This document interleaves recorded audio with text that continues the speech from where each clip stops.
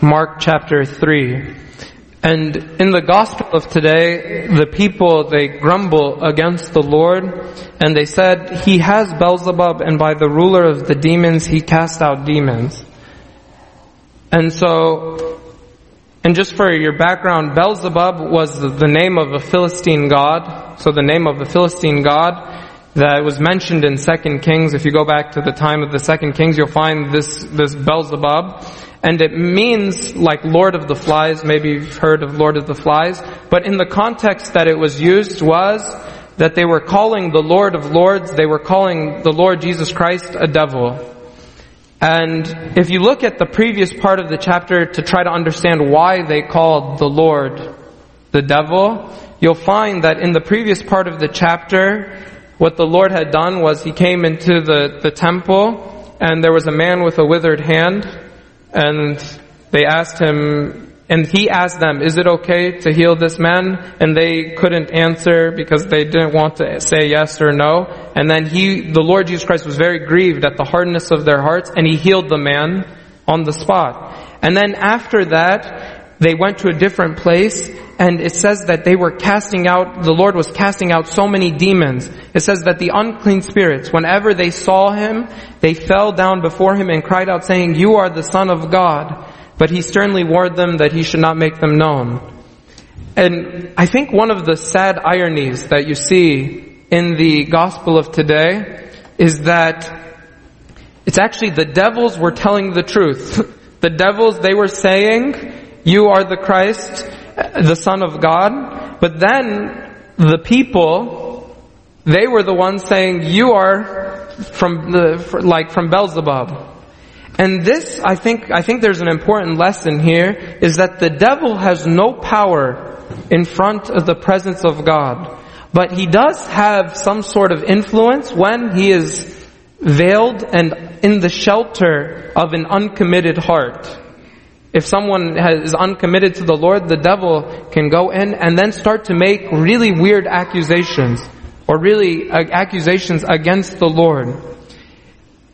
To this person, the uncommitted heart, the devil comes in and makes himself comfortable, and then he has like a command center, and then he can start to launch like attacks against the Lord Jesus Christ. This reminded me of imagine someone who is very shy to interact in person, but then through like text message, they can be very outgoing and they could even insult you, and they could do many things, not in front of you, but through a medium.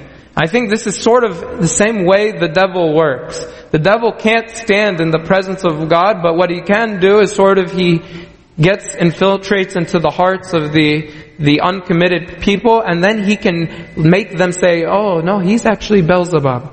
And that's why it's very important we don't make any room in our hearts for the devil.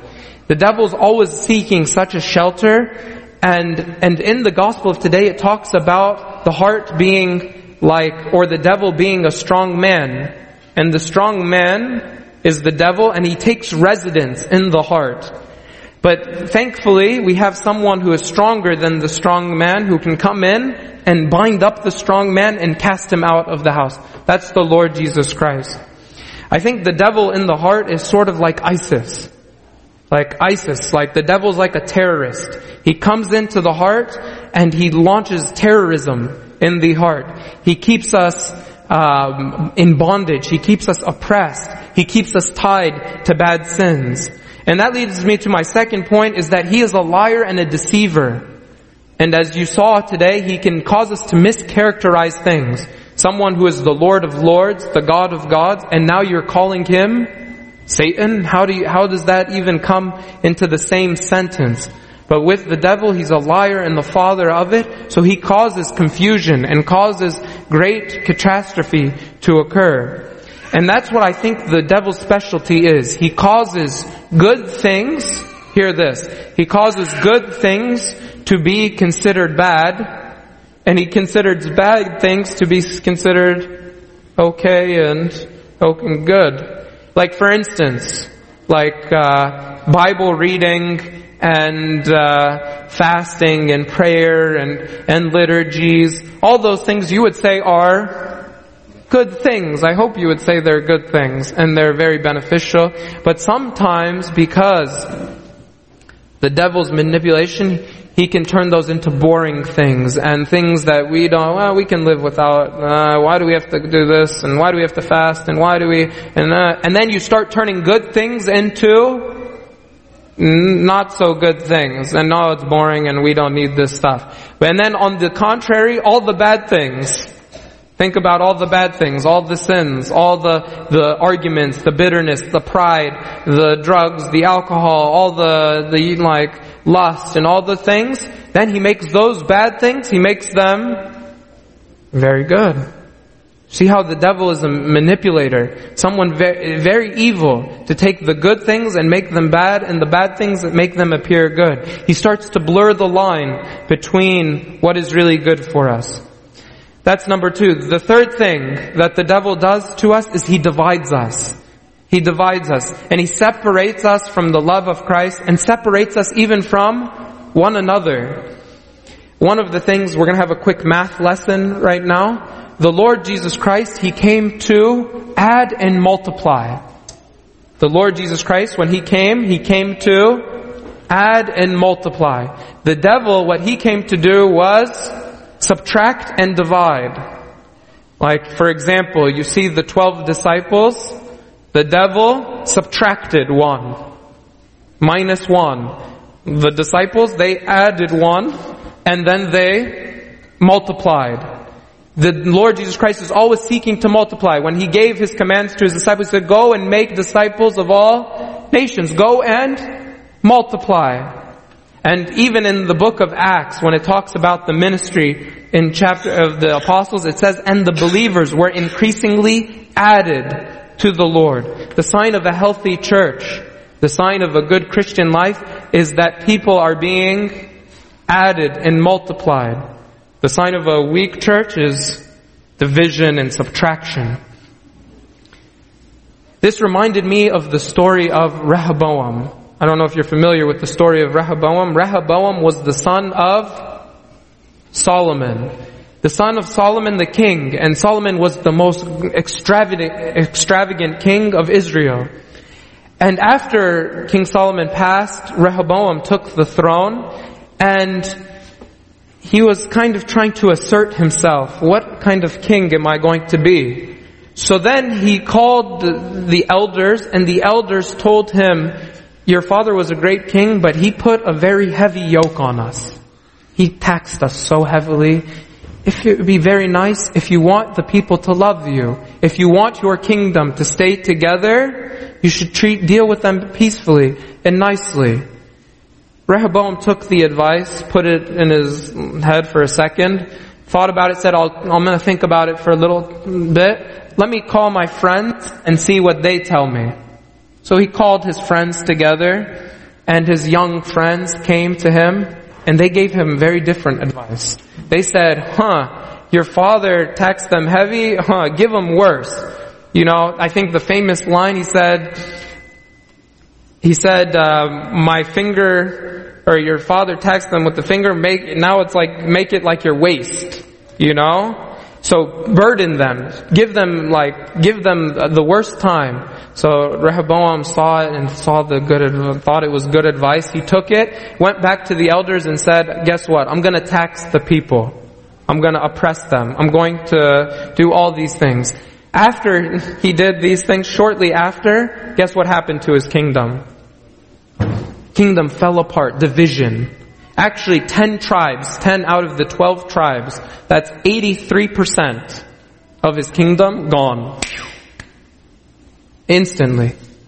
When you take the advice of our bad counsel, it's very destructive. That's why in the Pauline epistle today, it says, I urge you, brethren, note those who cause divisions and offenses, those who are giving bad advice, those who are stumbling blocks.